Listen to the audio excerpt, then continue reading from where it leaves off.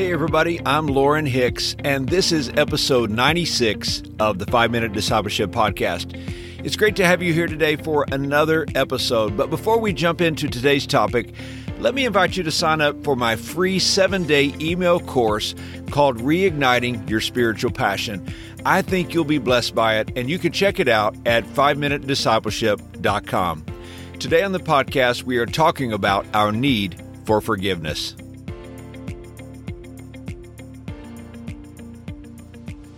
I had never met the man before, but he said he had attended our church services a couple of times. He had made an appointment to meet with me, and as we sat in the office, I could tell he was nervous. I inquired if there was some way I could help him, and with tears in his eyes, he looked up at me and asked, "Pastor, do you think God could ever forgive someone like me?" Sadly, I think there are many people today just like this man. The enemy of our soul has caused them to think that there is no way that God could ever forgive them. I assured my friend of the abundant grace of our God and led him to a relationship with Jesus Christ. If I were to ask you to make a list of the things in life you truly need, I'm sure you could come up with quite a list. No doubt your list would include things like oxygen, water, food and shelter, clothing, employment, high-speed Wi-Fi, Starbucks coffee, and tacos. But the truth is, out of all of our needs, forgiveness is the greatest. You see, the Bible informs us that we are all sinners. Sin is our rebellion against God. It is our determination to live by our own rules. It's a rejection of God's standard of living.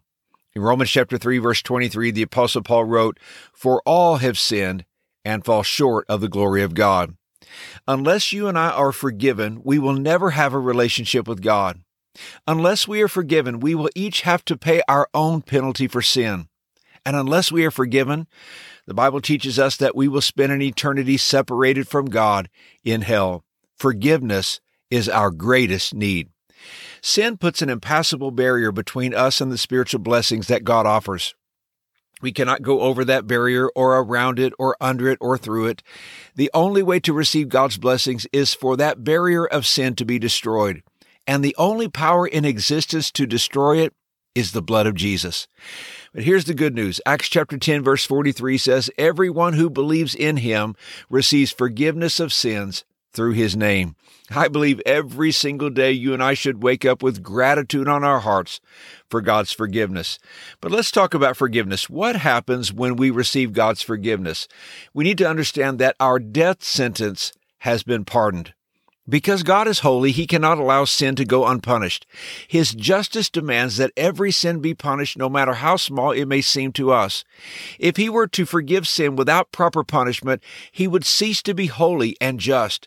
God would no longer be God because He would have denied His own character. This could not happen. All offenses against God must be punished. That's why sinners can't simply say, "I'm sorry," and instantly be forgiven. Someone has to pay the price. Romans chapter 6, verse 23 says, "For the wages of sin is death, but the gift of God is eternal life through Jesus Christ our Lord." And this is why Jesus came. Because of God's great love for us, He sent His Son Jesus to come and die in our place. The Bible says He became sin for us.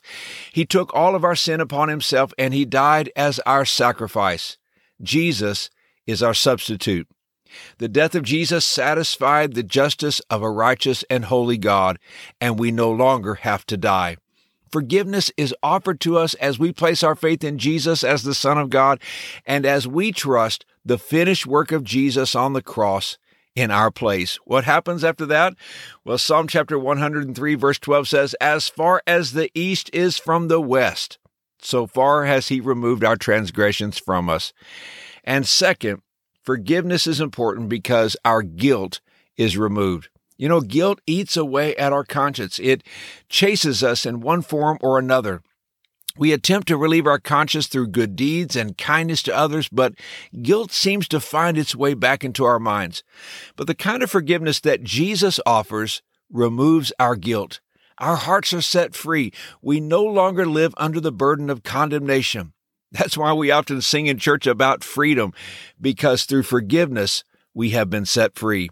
And John chapter 3 is a great reminder. Verse 17 says, "For God did not send His Son into the world to condemn the world, but to save the world through him. Let me ask you, are you living today in a right relationship with God? Are you living in willful sin? You see, Jesus did not die on the cross so that we would continue living in sin. He died to set us free. And here's today's challenge. As you pray, ask the Holy Spirit to reveal your heart. If there is sin in your life, confess it and repent of it, and ask God for daily strength to live according to his word, to live in a way that pleases and honors God.